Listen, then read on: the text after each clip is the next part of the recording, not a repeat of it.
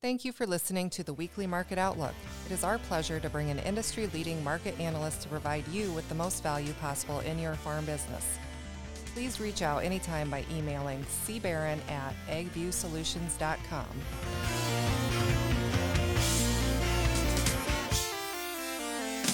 Welcome, everybody, to another episode of the Ag View Pitch. We are ready to have a short conversation with Paul Neiffer on the H-2A program and proposed changes. Paul, how's it going? Going great down here in Phoenix. It's a little warmer than it was last week where I was at, so that's good. Yeah, sounds good. So I guess my first question is with some of these proposed changes, is H-2A dead for farmers or what's, talk a little bit about what you're seeing. It looks like it's going to be a little more expensive. Yeah, I wouldn't say it's dead, especially for those farm operations such as a dairy or fruits and vegetables where they really rely on those H-2A workers to provide the labor that they need. They can't get it locally, but it's certainly getting more costly. There's more regulations, there's more paperwork involved. And so that's I wouldn't say it's dead, but it's certainly got I wouldn't say it's on its deathbed, but it's certainly in the sick bed, so to speak. It's sick, huh? Okay, yeah. Well, let's dive into it a little bit then. What's some of the things that the farmers that are listening, and we have a lot of row crop operations on here that kind of depend on those individuals to do more than just maybe drive a tractor. Maybe they're in the shop, maybe they're in a truck, maybe they're doing different things. Talk a little bit about what some of these changes might mean. Yeah, and that's some of the key changes. Well, first, the increase in the wage base for H-2A workers has been about double the wage inflation rate for the last 10 years. So it's definitely gone up. The proposed change, let's say you have a H-2A worker, they're from South Africa, you brought them up here to drive a tractor, but then they also know how to drive a truck. Maybe they have a CDL. Likely they don't have a CDL, but they can at least drive the truck on the farm. Well, due to the fact that they're driving a truck, the H-2A rules, potential rules, now say, hey, you're gonna have to pay that guy as if he was a trucker, and you have to do it for all the work he does, even though he might only drive a truck for 5% of the time. And just as an example, I'm looking at it, the current rate for a truck driver was $13.32 an hour. Well, it's actually going to go up to $22.55 an hour, whereas the rate for just being a person working on the farm is more in that $15 range. So you see right away, you're looking at about a 60-70% increase in the rate of pay that you have to pay that worker. And that hourly rate is a little bit deceiving too, right? Because you have to provide housing and all that kind of stuff. You have to provide housing, you have to provide transportation. So by the time you factor that in, if it was $22 an hour cash, by the time you factor in housing and transportation, you're really looking at about $30 an hour. Mm-hmm. Now, I'm going to tell you in some parts of the country, like where I used to live out in Washington State, to get a person to work on a farm, you're going to pay $30 an hour, maybe even $35 an hour, because the minimum wage in our state or in that state is $16-17 an hour already. So it just depends on where you're at. A lot of these farmers have been able to acclimate to higher wages, but it certainly can be a painful process. Yeah. When I look at our client cost of employment, which would include the owners as well, that number is approaching the mid $35, $36 an hour of cost of employment, which cost of employment. I mean, if all of a sudden you start providing a cell phone and you provide fuel to and from work and all these things, and then you add up all the benefits that are included with the cash payment and all these things, I think our labor cost is higher than the average person realizes unless they actually sit down and track time and calculate that and do a cost analysis. And we see some farms that are approaching $50 an hour of cost of employment when you include the owners. Yeah. Well, and the benefit too, the H-2A workers, you typically have them here for 10 months. They're going to be here for a good solid 10 months. And, if they go home at Christmas time, usually that's a slow time of year for a lot of farmers anyway. So even though you might be paying a higher rate than you would locally, you're getting people, that are motivated to work.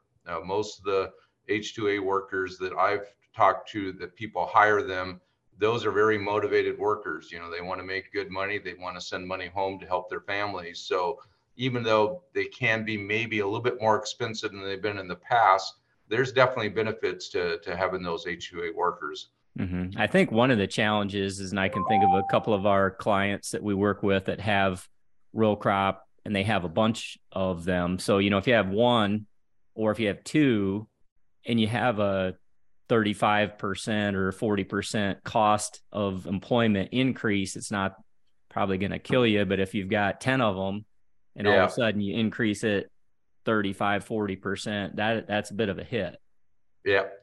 That's a big hit. So yeah, and then like out in the West Coast, and then you add the fact that you got to pay time and a half overtime, you know, that's even a bigger hit. So, yeah.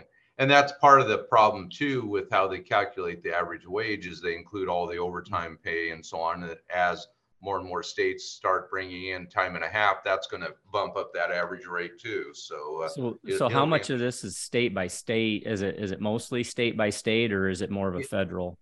They have a federal, but then there are state by state offsets, is my understanding. Because again, if you're in, let's say, Mississippi, where your minimum wage is the federal minimum wage, versus you're in California or Washington or Oregon, where the minimum wage is at least $15 an hour, there are adjustments, is my understanding, for state by state. Okay. What about any other changes? I mean, is there anything else on there that's glaring, that's a threat? And then also my final question is, what are the odds? I mean, is this a done deal? Is it proposed and not done yet, or are we going to find out? My understanding, it's proposed, not done yet. Based on this administration, it wouldn't surprise me that they'll have it go through. Even the previous administration, maybe, as we become more nationalistic, as a society or as administration, it seems like instead of embracing these programs, we try to raise more red flags, because they're saying, a lot of people are saying, well, we're preventing local people from getting those jobs. Well, the local people don't want a lot of these jobs, let's be honest. So I just don't know. Another thing on there is you might have to do multiple applications. Each application is a $15,000 fee. So under the old rules, if you had one $15,000 fee, now you might have to have 3 or 4 contracts. So that's an extra $30,000 or $45,000. So that could be hurtful for a lot of farm operations. It's just a lot of paperwork too.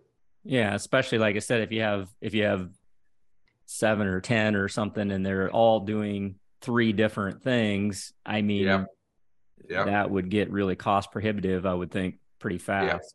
Yeah, it does. But if you need them and you got to have them, you might not have a choice. Yeah, you might not have a choice, or maybe, hey, I was going to bring over 4, now I'm going to bring over 3, and hopefully we can get the work done with 3 instead of 4. Yeah, it sounds like it's just getting more toward the cost of what it is. If you can hire a U.S. citizen, you're probably, a lot of times it seems like some of the H-2A employees are more reliable, better employees anyway. Unfortunately. Yeah, there's a lot of truth to that. So and if the cost is comparable, I guess it's not the end of the world, but it is a hit. And labor, we've been looking at inflation, and labor is one of those sticky things. With inflation, sometimes some stuff comes back down, but labor seems to be one of those sticky ones that, whereas it goes up, it never seems to come back down from wherever it gets to. Well, and you're just going to continue to see the push for autonomous tractors, autonomous sprayers, autonomous combines. That technology is already there, is my understanding. It's just, maybe we're not quite ready for it, but as labor gets more expensive, it's going to have to happen. Yeah, our technology guru at the Executive Business Conference really educated us on that down there, and it sounds like that's stay tuned, because that's going to be the solution for some of this stuff too. Especially if the labor part of it gets to be cost prohibitive too. So, well, and a sprayer that is got that technology is actually going to be more accurate than a human. Right. A lot of Yeah, a lot of that technology is more accurate than people anyway. Yeah. And It's even like self-driving cars. I would trust a self-driving car to create less accidents, not more in accidents. I mean, time, look at all the idiots out there that you see. My wife and I, we saw two guys racing down the middle of the road the other day, just zooming in and out of traffic. And it's like, those are the idiots that cause accidents. And they might have been on Zoom while they were doing it. Yeah. So not you and I. But. Yeah. Yep. So sounds good. Well, Paul, I appreciate your wisdom and your research on this stuff. This is one of those stay tuned, right? Yeah. Stay tuned. And if something does happen where it actually does get implemented, we'll have another call on it. Yep, that sounds good. Well, again, thank you, Paul. Appreciate it. You're welcome. All right. And again, thanks everybody for listening. We'll catch you again next time on the AgView Pitch.